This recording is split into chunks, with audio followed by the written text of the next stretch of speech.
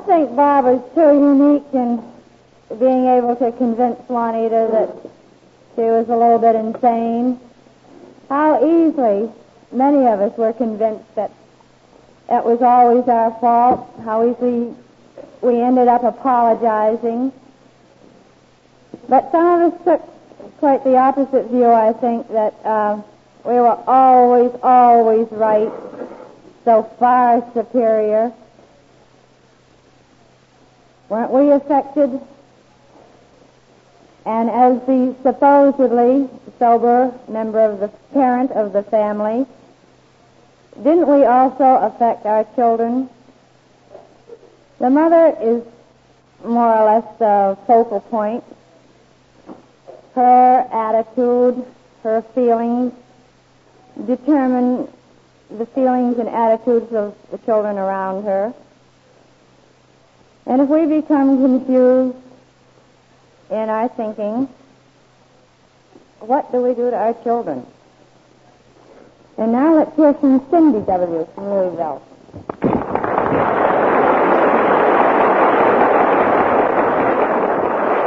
Hi. Well, I was so proud of myself, I wasn't afraid until I got up here.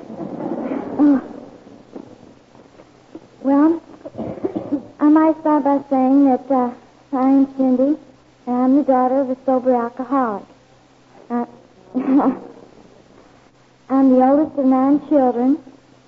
We have quite a house full with we have a St. Bernard dog, and he takes up enough room, and then the cats. And then we have the cats and the birds, and we've got quite a combination, but they all get along. And so I get a chance to use my Alateen every day because with all the kids and being the oldest, I've got an awful lot of responsibility with them.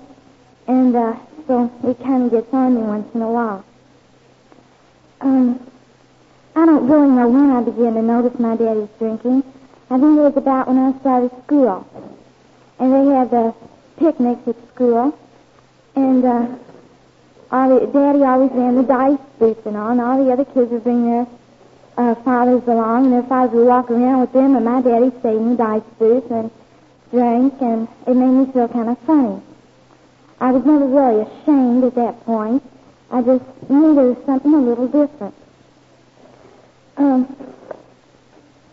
I felt closer to my mother. It seemed like that Daddy was doing her wrong. That's the way I thought. Because we had all the children, and she had to work one time for, I think it was one summer, and I thought this was wrong. And again, as much as I felt close to my mother, and I thought I hated my father, in a way, I hated my mother too, because I can remember in the morning when Daddy would leave for work, and we'd be getting ready for school, Daddy would always try to kiss Mom goodbye, and she wouldn't let him. So, I asked her one time, I said, why don't you kiss him goodbye? And she said, okay, I'll try it one time.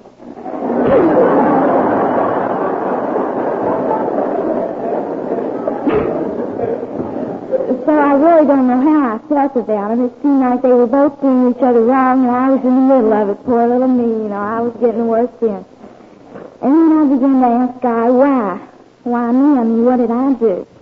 And I began to feel sorry for myself that I was the oldest, and that I had an alcoholic parent. Of course, at that time, he wasn't an alcoholic. He was just a drunk. And my mother seemed not to be able to understand me, and I was just all alone in the world. I was very confused. I didn't know how to feel about it. I didn't know whether I was supposed to hate my father or love him.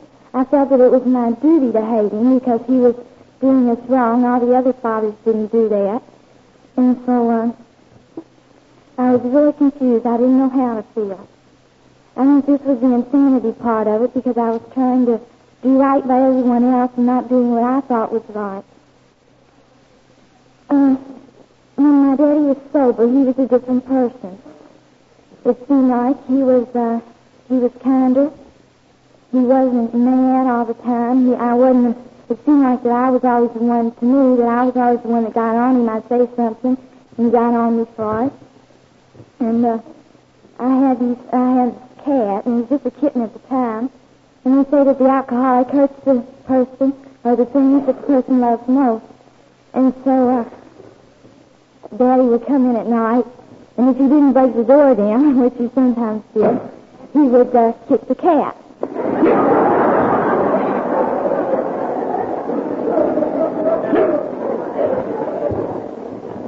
So when he was sober one time, he built a cat box for her, and I didn't know what to think. He kicked her and screamed at her and everything, and she was there when he was drunk, and when he was sober, he built her a box. She didn't say it until he built it.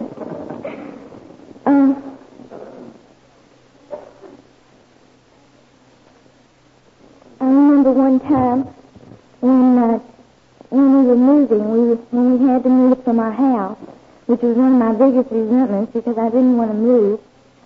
I drove home with Daddy. My sister and I climbed in the back of the car, and we were hiding under some covers in the back seat.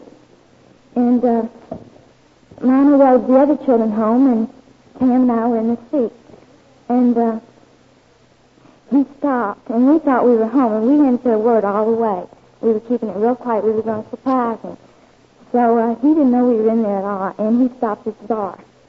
And when I stood up, I saw where we were, and I just didn't know what to think. I thought, what if he stays in there till 2 o'clock? And so my sister and I, we were in there, and we were wondering what in the world to do. And my uncle worked across the street in a whiskey store. They sold liquor there. And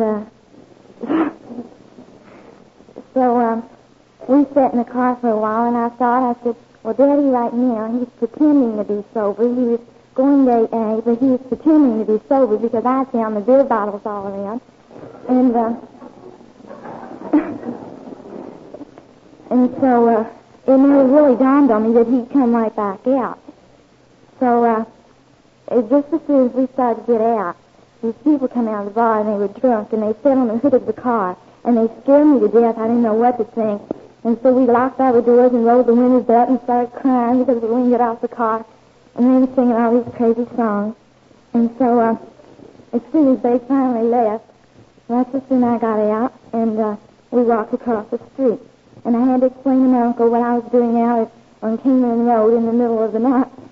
So I called my mother, and she came after us, and just as soon as she drove up, he came out and got in the car.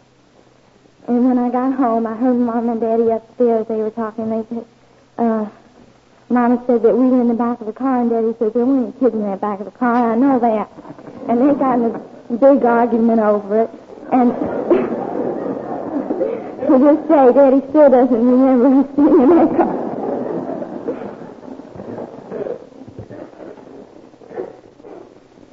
I resented drinking more than I resented my father. Resented the idea that we were always left alone all the time. It didn't seem like we got to do many things. But I resented the drinking. I knew that this drinking was doing something to him. Because when he was sober, it kind of dawned on me that night when we were in the car that he wasn't natural. He would have known we were there. And he really didn't remember that we were there. And so I knew then the drinking was doing something to him. Of course, it wasn't doing anything to me. It was just doing something that, then there wasn't anything wrong with me. Of course, I felt sorry for myself all the time. But this is where the outing came in.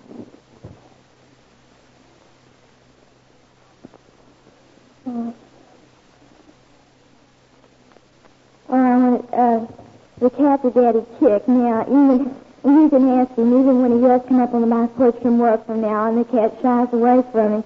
And it's so funny. But he still does it.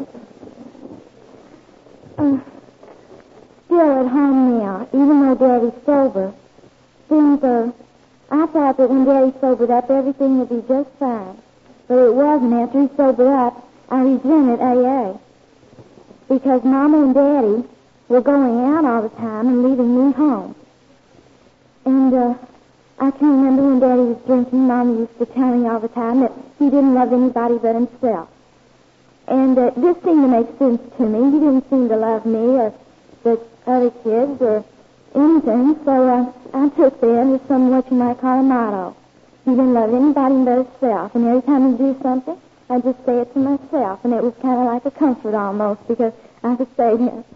But when Mama started in Al-Anon, when I come to her and complain to her and tell her all these things that bother me and how sorry I felt for myself, she said, well, why don't you accept things you can't change? And, I just hated this. I didn't want her preaching that stuff to me. It was bad enough that her and Daddy were going all the time and not taking me, but she didn't have to come home and tell me all about it. And then she would tell me little things about Al-Anon. And I can remember one night after she had, I think it was first or second meeting, and my aunt had taken her. And she had come home, and I was still up. And she told me, she says, I hate to admit this, I really do. She said, I'm so ashamed of it, but your father's an alcoholic. And it really hit me. I didn't really know what an alcoholic was, and I don't think she did either. Because that's when I began to think. I said, oh no, now everybody in the neighborhood will know.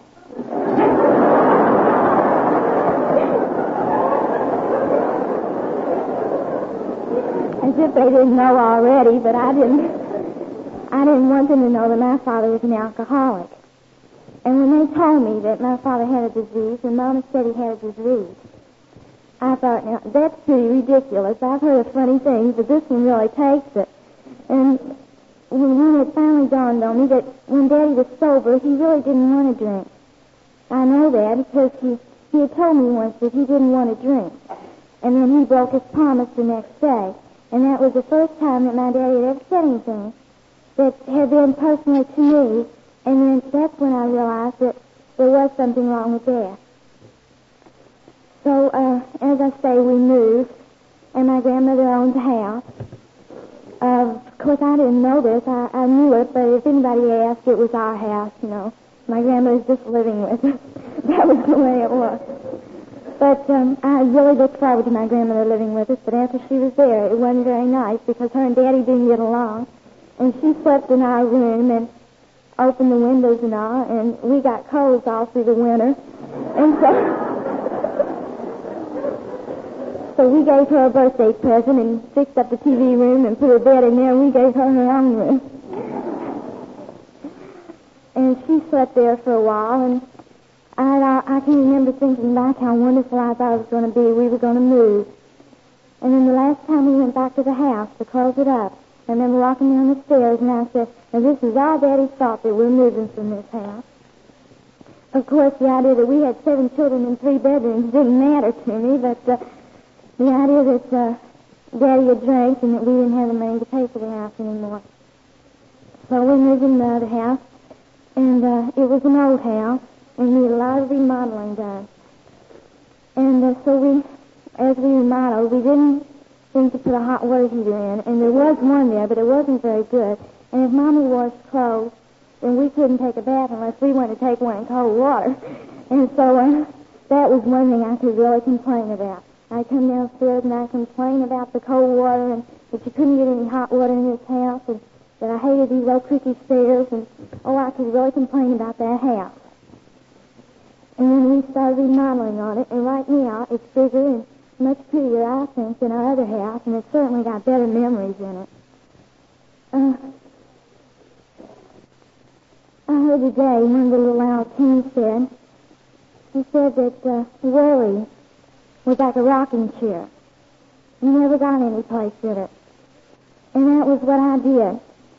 When Daddy was sober, I still hadn't come into Al-Teen yet. I'd been around and knew what it was, but there wasn't anything wrong with me.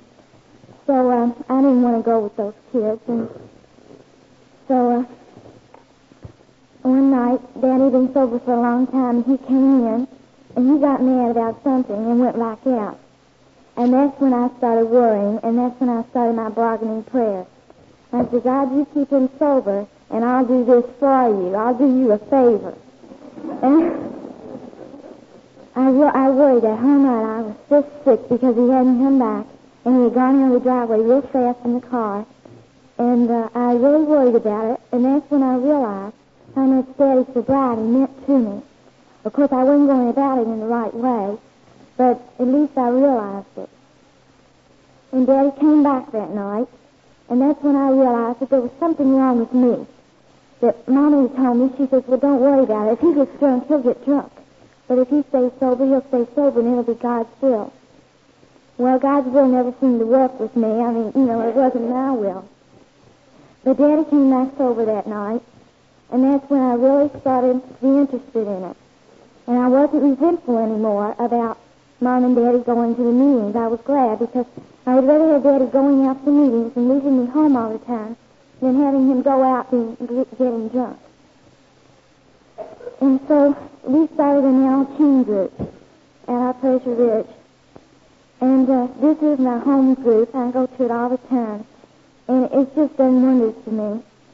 I think, anyways. I know it's helped me. We meet every Friday night. And we have both boys and girls. We have from about 6 to 12 almost every Friday night. Our sponsor's a wonderful person, and I really look forward to going to these meetings. It helped me. When I first came, I was going to come just to get the group started, to help them out, And so, when I got there, we were reading the steps, and when we hit that first step, taking an inventory, I didn't know what it was wrong. The only thing the word inventory meant to me is where Daddy always had to have inventory at work. They were always taking inventory, which kept him out real late.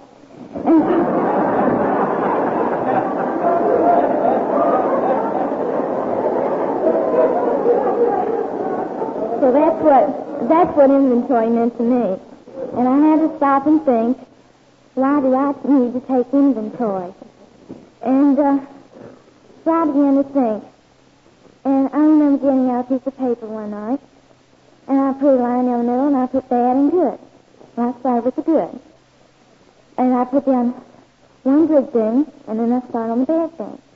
And I put down resentment, because at this time I had realized that I resented Daddy and Mom going there. Really not that jealous. I don't get that jealous very easily. But I think resentment and jealousy kind of run in a way. And so I started listening to bad things, and I went on and on and on. So I thought, no more of this. And so I went on, and I tried to take my inventory. I found out that I had thoughts, and that I could cope with them 24 hours. That I could cope with my brothers and sisters. They're not really that bad, but I could cope with them. And I could cope with myself for just 24 hours. I asked God to keep Daddy sober 24 hours if it be His will. I've learned to accept God's will. Sometimes His will doesn't work in with mine, but I try to accept it. And another thing, I'm grateful. I'm really and truly grateful that my mother and father are in AA and Al-Anon, because there are some Alateens that come and their parents aren't in AA or Al-Anon. And I feel sorry for them, but the only thing I can do, and the only thing that they can do, is accept God's will. I have an understanding now. I can understand Daddy's drinking, and if he ever did start drinking again, I think I'd be able to understand that. I've got this in Alateen. I wouldn't trade Alateen for anything. And I think one of the most important things that I've got out of Alateen are friends. You just can't call your school friends or anybody and tell them your problems about your parents. We don't talk about our parents, but of course, people living together, there are problems. And you can... and I can call them up and talk to them. And this convention is a wonderful thing. Just being here and being with the people. I haven't been in Alateen that long, and there's some people here that have been in an awful long time, and yet they accept you. They don't look down on you, and they consider you just one of them. I like to think of AA and Al-Anon as a big book, and Al-Anon is a big book. Each one's a separate chapter, and each page is a different person, all just important as the next. And we're all bound together by some wonderful things, and this is a fellowship and understanding and love. These are three things that I've gotten out of Al-Anon and AA and Al-Anon. And I'd like to say one thing. I'm proud of my father. Not because he's an alcoholic, but because he's a sober alcoholic. Thank you.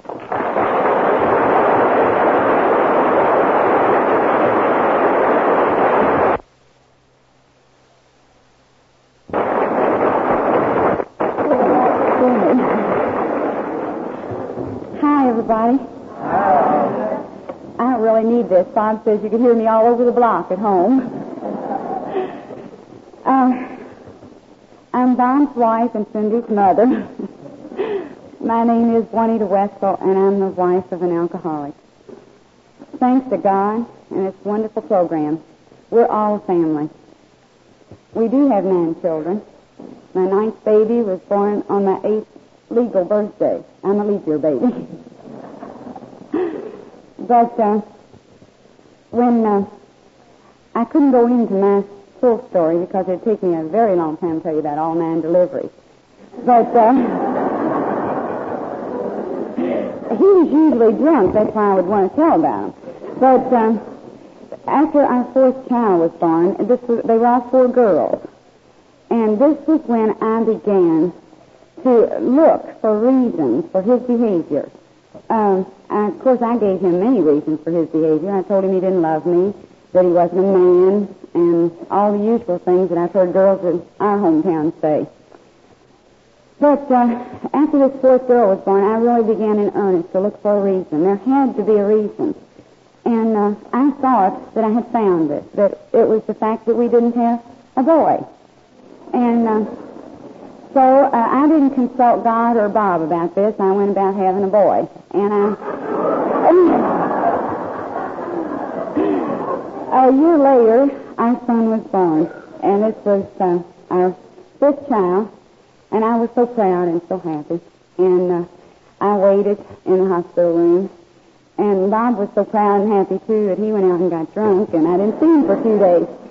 But then I rationalized this drunk. I thought, well, the baby's just a baby. It's not a boy. My husband was very interested in athletics, so I thought when he gets bigger, Daddy will take more interest in him, and he'll take him fishing and hunting and play ball with him, and this will be what will keep him from drinking and make him stay home. And so then a year later, this one, God didn't consult me on. We had the 6th child, and it was a boy. And when this boy was born, well, it was another year and another girl. And this little boy was getting older and bigger, and I was still looking for excuses and reasons and trying everything. I wanted it so desperately to be my fault why he drank. I wanted it to be something I was doing wrong so that I could change it. Then I could sober him up. I knew nothing of AA or Al-Anon. I did know one thing.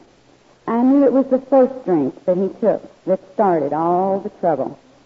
It wasn't when he got drunk that the trouble started, because the first drink that he took, I immediately changed just like a chameleon. I was from a loving wife that was trying very hard to make a marriage work. I would turn into a shrew and scream at him and throw things and even cursing. And these things, I'm so sorry to say, I did in front of the children.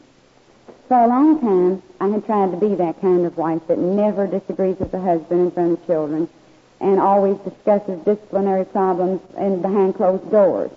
But I didn't think the barroom was a place to discuss them, so we just got to the point where we didn't discuss anymore. He always came in for supper. Why, I don't know.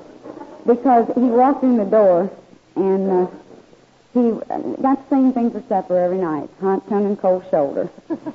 And I would just be furious with him when he'd walk in that door because I could smell which tavern he'd been in. And I'd tell him so, and I was usually right, but he'd deny it.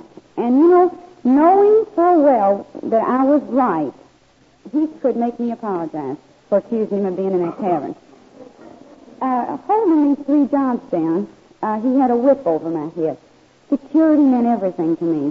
Feeding these children was a big job, and paying the grocery bill was even bigger. So security meant a great deal, and when he said that he had an appointment, who was I to quibble about whether it was really an appointment or go out and get drunk? Because if it was an appointment, it meant money and food on the table. And if it was a drunk, it just meant I'd raise some more cane when he got in. And I didn't mind this too badly. At this particular point, I enjoyed these go-arounds. I had gotten to the point where that was my only relief from the tension I built up all day long. I started in the morning when he walked out that door, and as she said, would turn my cheek. I started right then knowing inside what it was going to be like when he came home that night. I never gave him a chance. I had already told him what I expected, and he never disappointed me.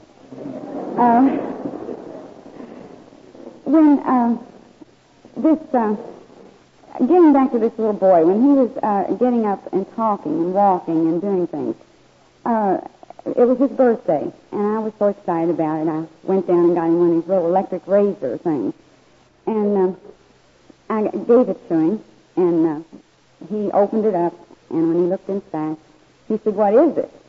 And I said, "It's a razor, honey, and shave with it." And the little fellow stuck his leg up on a chair and pulled his pants leg up and started shaving his leg.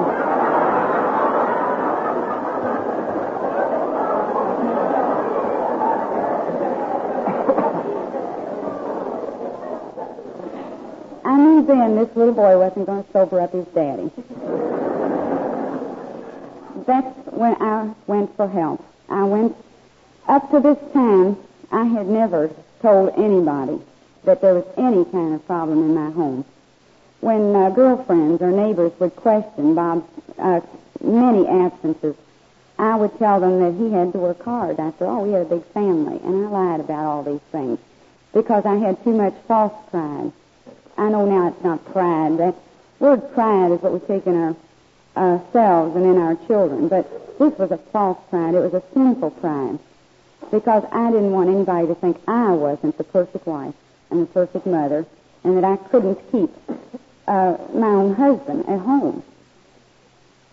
So when I went to Father, he did not know anything about alcoholism either. I know this for a fact. He's told me so since then. I went there, and he agreed with me. He did the worst thing possible. He agreed with me that Bob wasn't living up to his responsibilities. And from that day on, I really went at Bob hammer, tooth, and nail. I let him know every minute of the day what a wonderful person I was and what a louse he was. And I did this in front of the children. I taught them to dislike him. I made them ashamed of their love for him. I didn't know that right then. The only thing I knew was that they should respect me. After all, I was doing so much for them. Not for myself. It was all for the children. And Daddy wasn't doing anything except feeding them right at that particular time and clothing them. But I didn't give Bob credit for anything good. I just gave him credit for everything that was wrong and bad. Even sometimes if I didn't have change for the ice creams, I'd say, "Well, that's your daddy's fault. He probably has got all the money down to tavern drinking." And this is the way I was, and I'm not proud of it. But I believe that I had to be this way in order to find the help that I did find. I had to go all the way down myself. Not being of the best character, living under these circumstances, didn't make me a saint. It did just the opposite. I just couldn't cope with it. I was so lost and so lonely, and I couldn't even find help where I thought it was. In my church, in my faith. And now when I look back on it, I wasn't in my church, and I didn't have any faith. And yet, at that time, I blamed the church for the failing, not myself. As my husband stated, my brother-in-law had gone into AA, and we all agreed he needed it. And but we knew nothing about it. But I was the only one in the family who wanted to know what it was. Even his mother and father were ashamed of it. And they tried their very best to keep it very quiet. But I was just full of questions. I wanted to know what was this thing that could do this for him. And so I went to an AA meeting. And Bob accompanied me that night. And when I got there, the first thing that happened just floored me. An alcoholic lady walked up to us, and she patted Bob on the shoulders, and she says, "Well, so you're here to see if you can get some help for yourself." And then she turned to me and she says, "Are you going to stay here with us drunks, or are you going upstairs and learn how to live with us drunks?" And nobody had ever called him a drunk in public. And I called him many things behind the doors of our home, but I didn't like anybody calling him a drunk in public. And I was floored. And I just stood there waiting for his reaction and boiling up inside. How dare she? Of course, he was, but he just didn't do this sort of thing in nice company. But I stayed at that AA meeting, and I heard an alcoholic man talk. He had a large family in our area, and all through his talk, he talked about his wonderful wife and how she had stood by him and all the hell she had gone through. And I thought, I have found my home. This is for me. Anything that can make that drunken husband of mine appreciate all I've been through is what I'm going to get from him. And so, boy, I went at this AA thing tooth and nail. If they had put it in a bottle, I'd have spoon-fed it to him. I just had to have AA for him. But they wouldn't let me get it. They kept shipping me off to the Al-Anon room. And I went peacefully because they kept saying a change in your attitude may help your alcoholics find help in the AA program. So I gave it a whirl. I changed my attitude. Up to this time, it had been Katie bar the door when he came in. But then after that meeting that Friday night, when he came home on Saturday for supper, I said, "Hello, honey, how was today?" And he thought he was in the wrong house.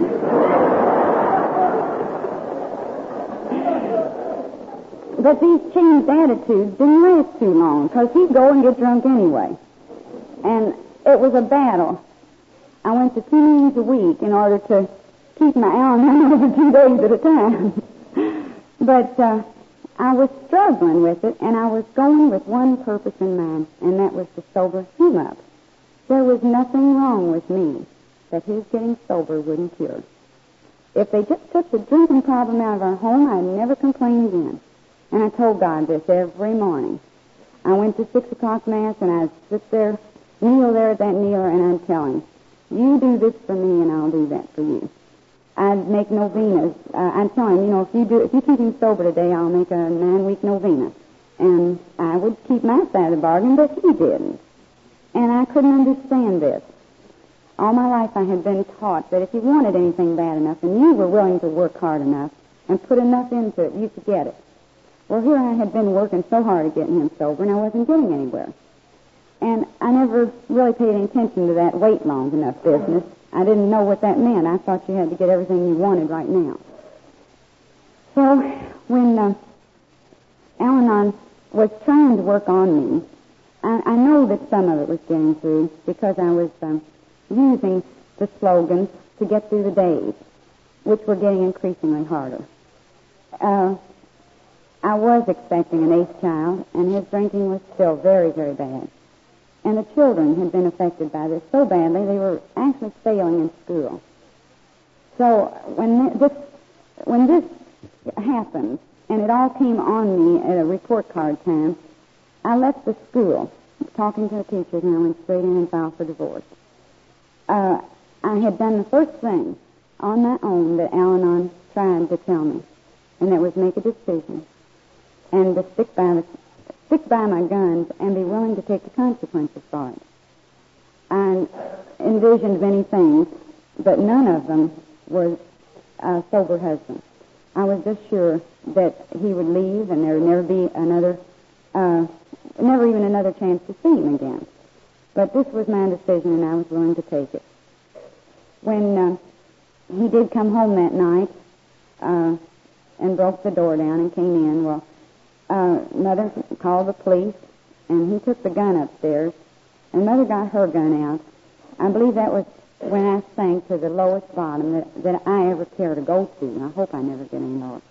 Because in that moment, on those stairways, the thought passed through my mind, if I let her pass me and they shoot each other, I won't have any more problems. I really felt this way. It was a mother-in-law that was, my mother, and I was an only child, and I loved her very dearly. But these last months had been just too much. And when this particular thing happened, it was just a fleeting thought, because I did stop her, and I did go to the phone and call AA, and they came, and when they put Mother to bed with a sleeping pill, by the way. That's how they got her quieted down. And when they left, I was all alone, and I really didn't have anything to be alone with. I had been going to Al-Anon, but that's all I'd been doing, was going to sober him up. And when I got to this point where I was so hopeless and so beaten down, there was just, I couldn't do anything myself that night. Of myself, I was powerless. And I turned to the program then, and I took the first step. I admitted that I was powerless over alcohol. I don't need to tell you my life was unmanageable. But then I really started trying to work the Al-Anon program in my life, not Bob's. And it was a growing process, but it was so slow and so painful, I didn't like it. That fourth step was one I skipped over every time I read them. I didn't want to take it. There was still nothing wrong with me. My husband was in AA, and he was going strong at it. And I had I'd been to many meetings, and I had heard all these other women tell the pitfalls that a wife of an alcoholic can face. And when one night, all the children were running crazy at bedtime, and I was chasing one and pinning diapers on another and giving aspirins to one, and I just sat down in the middle of the floor and started crying. And I said, I'm no better off now than I was when he was drinking. In fact, I've got 3 more kids than I had then. And it hit me that I had heard this at an Al-Anon meeting, that an Al-Anon wife was jealous of AA. And here I was, jealous of AA because he was going to meetings. Everybody was patting good old Bob on the back and telling him what a good job he was doing, and there I was. So, right at this time, too, I had stopped going to my Al-Anon meetings. I was too busy. I had 8 children, and you just don't get babysitters and leave this many children.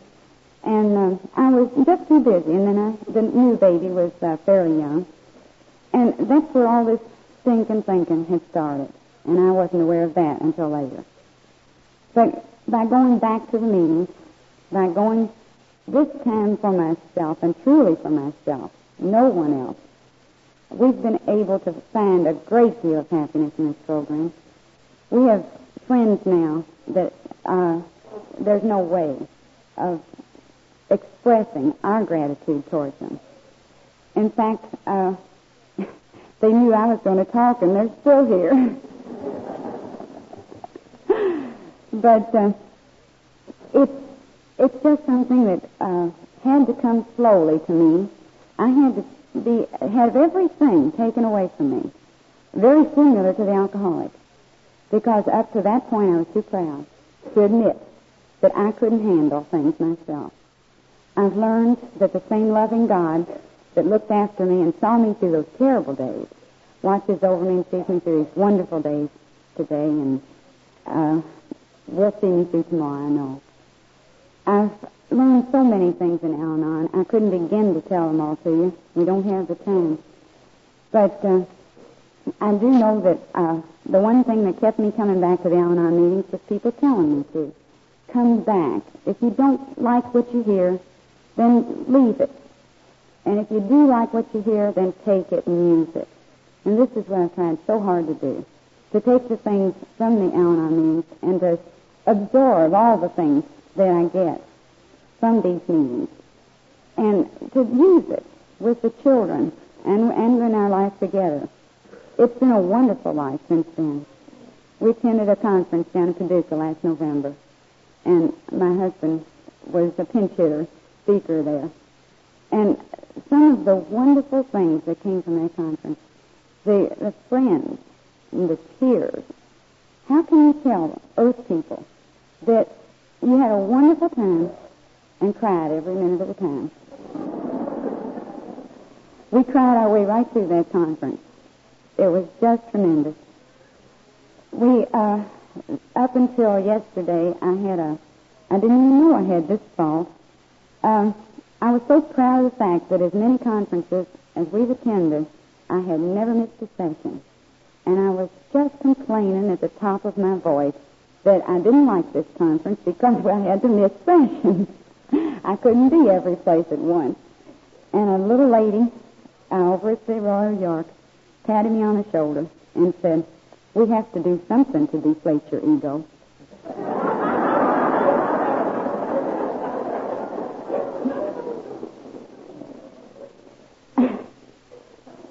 It hurts to have your ego deflated, especially in public. But I just want you to know that if you're new here and you don't like what I said or Dorothy said, then go back to another meeting. We're not the only ones in this program, because the things I said are strictly my opinions. I hope that I've been able to tell you or to show you or in some way to let you know how much Al-Anon means to my family and to me. Al-Anon is a way of life to me. It is my very life. I have never gone to an AA meeting when there was an Al-Anon meeting available. I know that Al-Anon is for me. I know that AA is for God. And this I let him do, work his AA his own way. And I've worked my Al-Anon my own way. And I just want to thank you for the privilege of being up here. And I want to say that I think this has been a wonderful conference, even if I couldn't get to all the sessions. And thank you.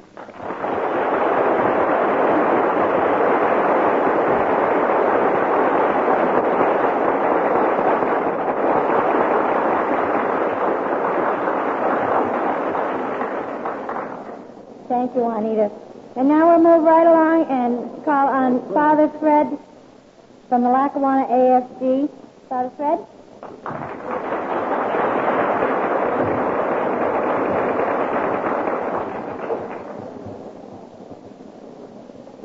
I'd like to tell you if you have a date at the Hotel York at 12:30, you're not going to make it.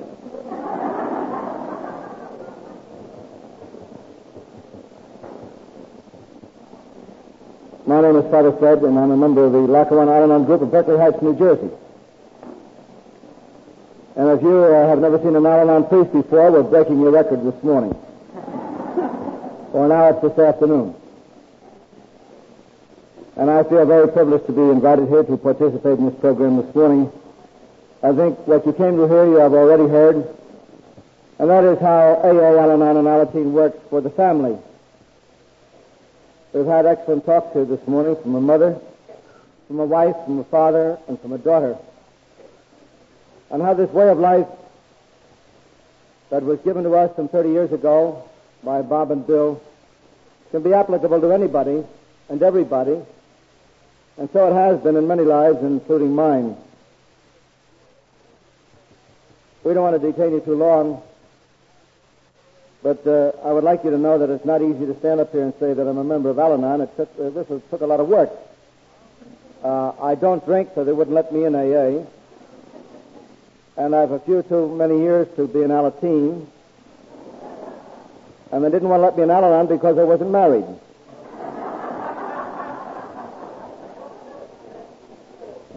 But it says that the only requirement for membership is that you be a relative or a friend of an alcoholic, and I've got thousands of friends who are alcoholics. And just to give you a little idea of how this all began, I must tell you how delighted I am to be here with a family from Kentucky, because I belong to an American missionary community. Some of those initials behind my name in the program might confuse you. That is the Latin abbreviation for the missionary servants of the Most Holy Trinity.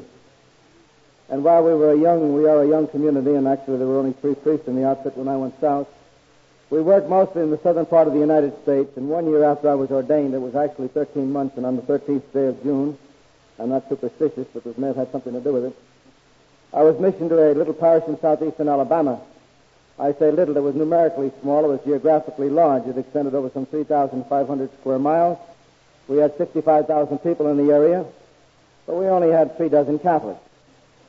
There was a rumor going around we were outnumbered. And I guess just to make it interesting, the dear Lord decided to touch in an alcoholic, and it was a she. And the best way we described this dear lady is by telling you she was a doozer of a boozer.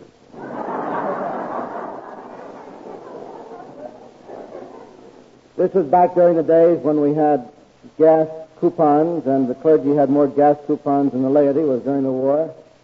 And when you only have 3 dozen Catholics, you don't have too much to do along ecclesiastical lines. So besides running the Catholic parish, I ran the Catholic taxi cab.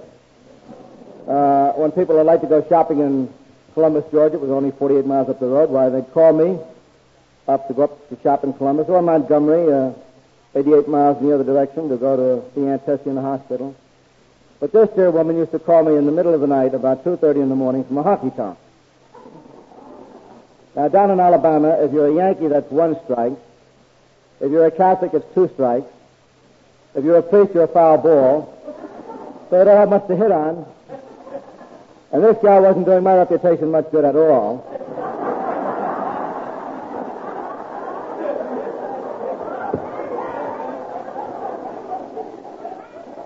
As I say, she would awaken me while the phone call about 2:30 and say, "Father, y'all come get me, I'm sick."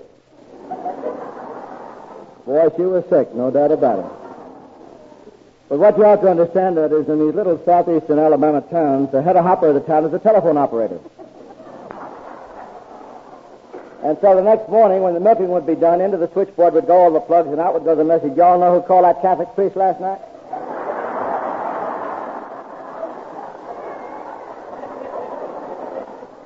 And she was just as drunk as a hoot owl.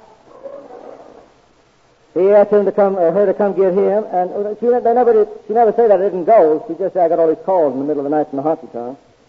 And so it was very difficult to try to help this poor woman. We had her down to the house. I tried everything I'd been taught in the seminary. We tried taking pledges. Oh, she took pledges. She was good at that. She memorized the pledge. She had taken it so many times. And she'd come down and make visits, and she'd say the rosary, and she'd light the candles. She lit so many candles I couldn't get fire insurance on the church.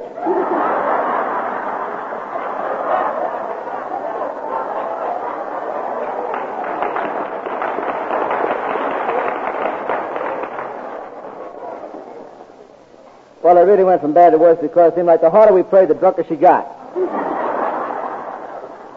And I have to insert into my story right here that she also had a husband who was an alcoholic, and I'm very happy to tell you he was a Baptist.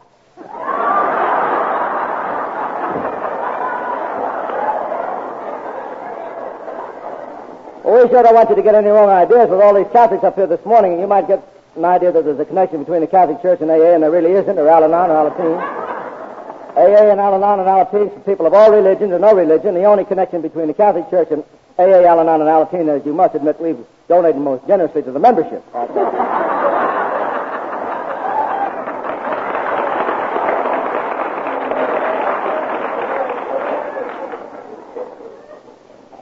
Well, I must admit, too, that it was not my doings. This poor lady found AA on her own on the 6th day of January, 1945. I first heard of AA in December of 1945 when the chairman of the local group came to see whether I wouldn't be interested in introducing or trying to induce this woman to join AA. And down in Alabama in the middle of the week, the only people that come to the door of a rectory of a Catholic church is a drunk or a Yankee. Well, this guy wasn't a Yankee, but he was drunk. And he told me he was the chairman of the AA group, and I thought, brother, I got a jagon smell in his breath. I thought, if this is all it's doing for you, I put the literature in the wastepaper basket right away, and that was my introduction to AA. We often talk about this because he became sober soon after that and still is. But this woman and her husband joined AA in January of 1946, and last January, thanks be to God, she celebrated 19 years of sobriety. He did us an inestimable favor, 9 years after he was sober, he tried the noble experiment and was not successful. Have you ever heard of anyone who was? And he's now back 10 years sober again. So we're very grateful to God for that privilege of being introduced to AA so early in our priesthood. I guess they got wind of the fact that I was going to AA meetings in the South because my superiors then moved me from Alabama to Pennsylvania, Clark Summit, Pennsylvania, and placed me in charge of a home for the rehabilitation of alcoholics, and it was there that I met Al-Anon. And I would like to tell you who are here this morning from AA that whether or not you like us, whether or not you understand us, whether or not you can tolerate us, as long as we live, we shall be eternally grateful to AA for what we have in Al-Anon.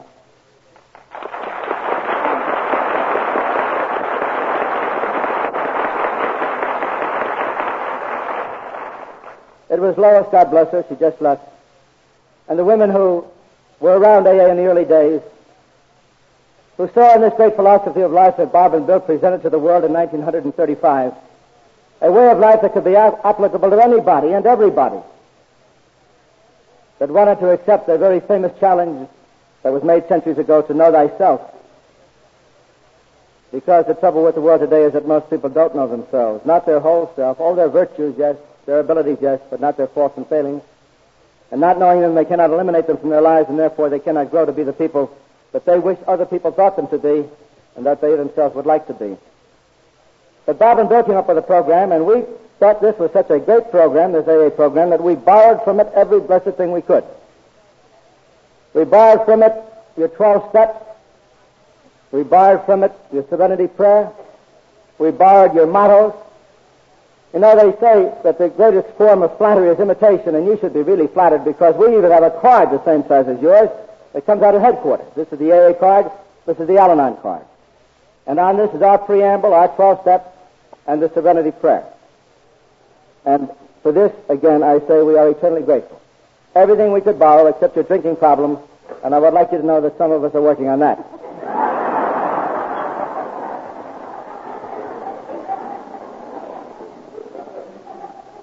Again, of all the things that we have borrowed from you, perhaps the one that is most impressive to me as a Catholic priest, and I feel like very ecumenical when I say this because the thing I'm talking about was written by a Lutheran theologian, is the serenity prayer.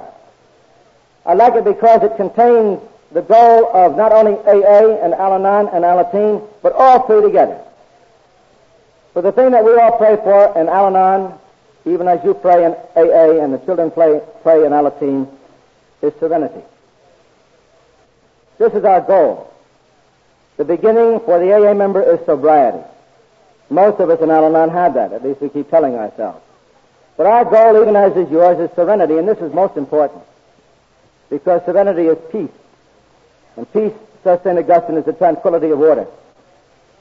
And what we found in our lives in Al-Anon when we met you who are alcoholics, either in our homes or in our work, in our families, was a total lack of order. Because there's nothing quite as disorderly as an active alcoholic's home. Physical disorder, material disorder, financial disorder, economic disaster. And what we pray for is what you pray for and work for, and that is serenity.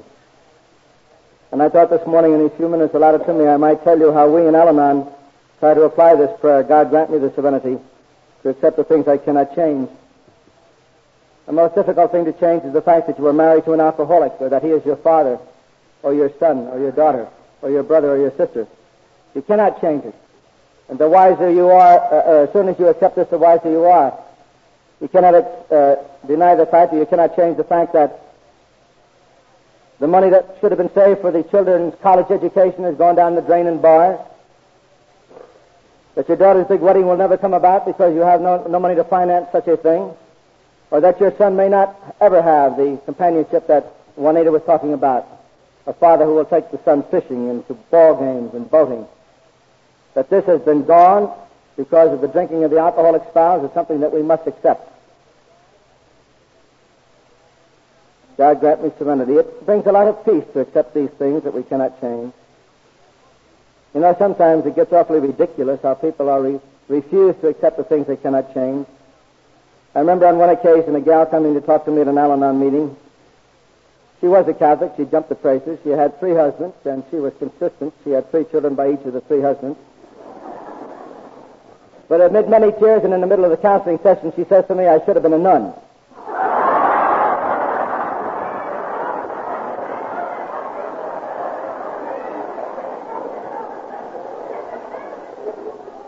All I could think of was, this is a hell of a time to think of it.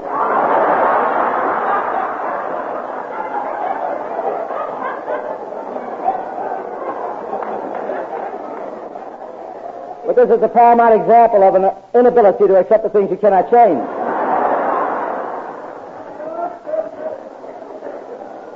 And in Al-Anon, I think the big lesson we have to learn is that the second phrase, the courage to change the things that you can, means primarily and foremost us, me, I, you. This is the only one thing in the whole wide world that we are sure we can change. It's us, me. And this is a hard lesson to learn. Most people who come to Al-Anon will, if you will excuse the expression, appear they are, if you will excuse the expression, physically, psychologically, and spiritually pooped from trying to make a saint out of an alcoholic. If they can only get him to stop drinking, if they can only get him to work, if they can only get him to go to church on Sunday, to wear a necktie, they don't go to church on Sunday, but get him there and life is a success. They have become so absorbed in straightening him out that they completely neglect themselves. And when they come in to Al-Anon, just loaded to the hilt, with a desire to find a solution to make him stop drinking, and we say, we're not interested in him, he's in AA, how about you, or he should be in AA, how about you? Oh, brother, here comes the martyr complex. Me? Poor little me? Why, if you live with a bum like I do, why, let me tell you about him. We don't want to hear about him. We want to hear about you. And it usually takes about 3 meetings before they get the point that we're not going to talk about the alcoholic. We're only interested in them and the problems that they have accrued to them because they have had to live, or have lived for a while, with an alcoholic.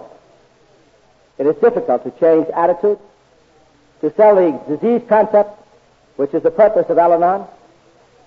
It is very difficult to get these people, and I think Juanita mentioned it, to make a 4th step. If you think you have a trouble in the AA with this 4th step, a searching and a fearless moral inventory of ourselves in Al-Anon, we have perfected taking the drunk's 4th step for years.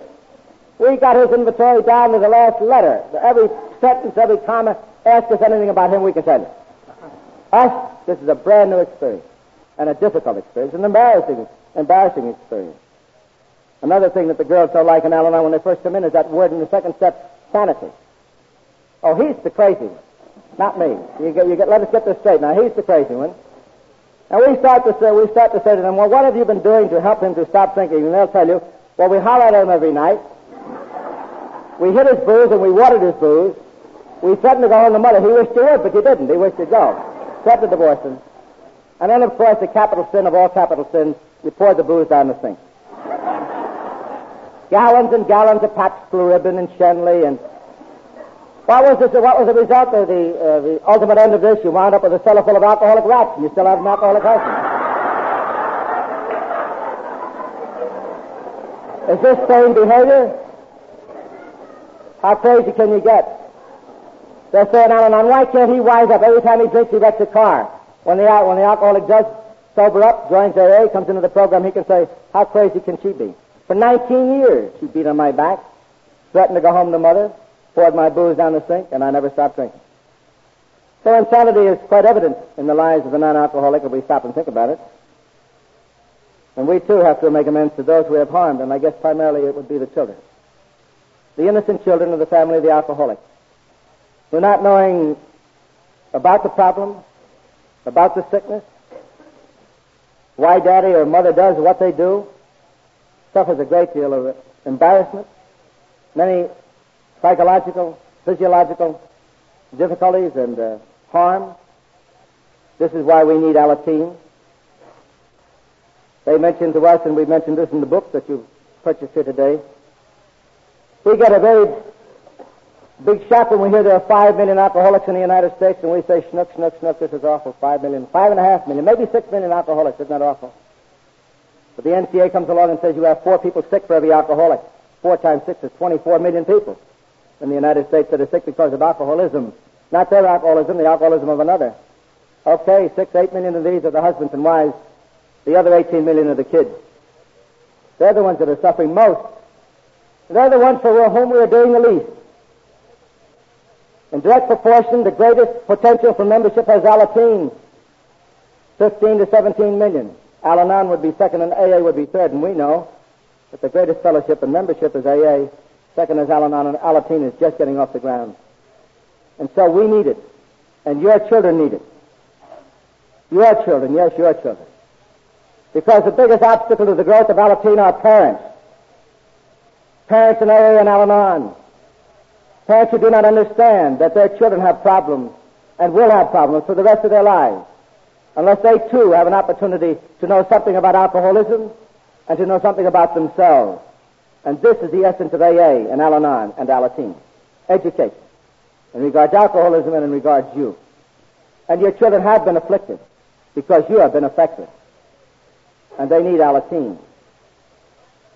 It is very strange to understand why parents who are in Al-Anon and AA would object to their children going to Alateen. You have heard here this morning that the greatest thing in the lives of this young family is this program. The greatest thing in your life is AA, and your life is Al-Anon. Were it not for this fellowship, you would not be here today. Were it not for this fellowship, you would not have the happiness, the serenity, the peace that you have today. Why deny your children what is the most priceless possession that is yours?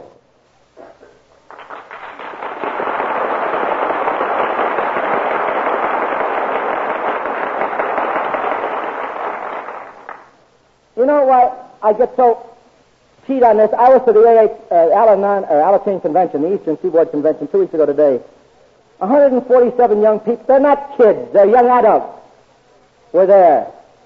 They're young adults because most of them have had to assume the responsibility of adults, even as Cindy said today, take care of the younger children in the family.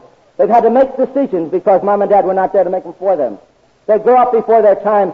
And, well, you heard Cindy this morning. A perfect example of a mature young lady, not a kid or a child, an Alateen. And we need more of it. So much more of this. You know, when I go out as a Catholic priest, I get called into many homes where there's an alcoholic problem because Fred's the guy that works with the drunks. So all the priests call me up. Come down and talk to this guy. Will you, Fred? If I go down there and I get talking to this, I must admit this is an honest program, that when I go up out on these contacts, they can't be 12-step calls because I'm not a member. But when I go out on these contact calls, I always go armed with an Alcoholics Anonymous member in the car. He sits out there, and when I make my pitch and I get a glimmer of hope out of the eye of the alcoholic, I say to him, have you ever tried AA? You know where the next noise comes from? It's the little woman who's standing behind the chair and will say, oh, no, Father, not that. He's not that bad, Father. No, Father. Maybe a pledge, Father. A little holy water, Father, but not AA, Father.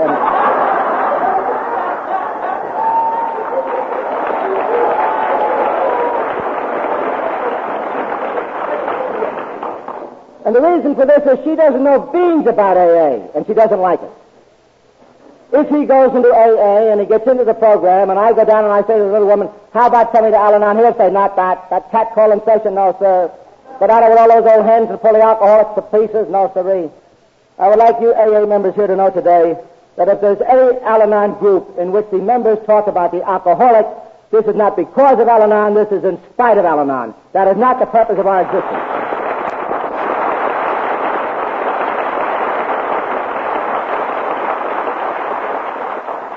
And I don't like to deflate your ego, but you're not the only people that have problems. We've got a few of our own to talk about, so we've got a lot to talk about that besides you. You might be the reason we're there, but we've got an awful lot of cleaning up to do. And we never knew this before. And so too the children.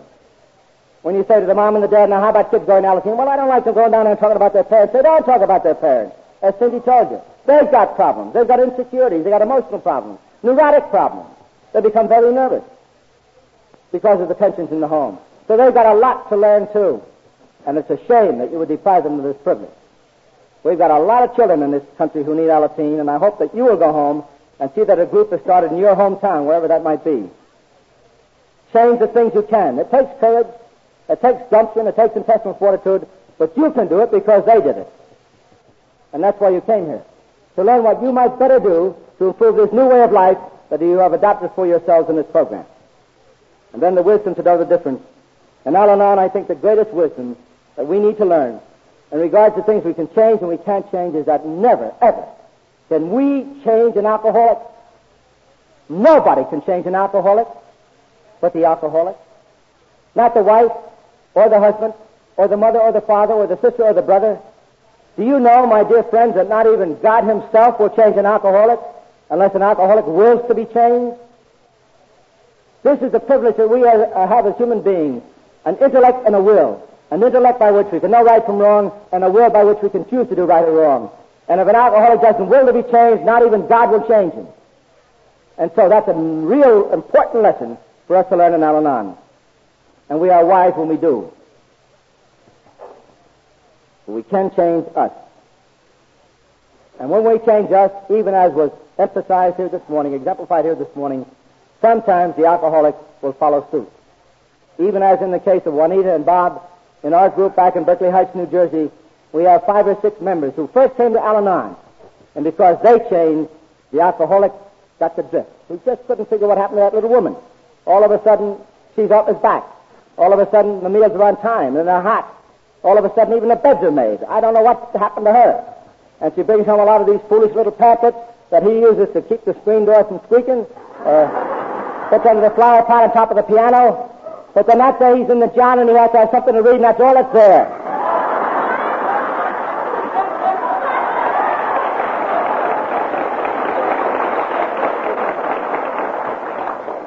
And he reads it, and he becomes curious, and he goes to AA. But we're never sure of this. This, again, is but the grace of God.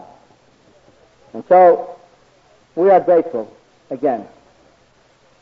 We are grateful to AA for this prayer that we are barred from them. We are grateful to AA that they allow us to participate in their conference here in Toronto today, and as they did 5 years ago in Long Beach and 10 years ago in St. Louis. We feel real privileged to be a part of this great conference. I feel privileged to be allowed to come here. We are grateful. We are very grateful to God.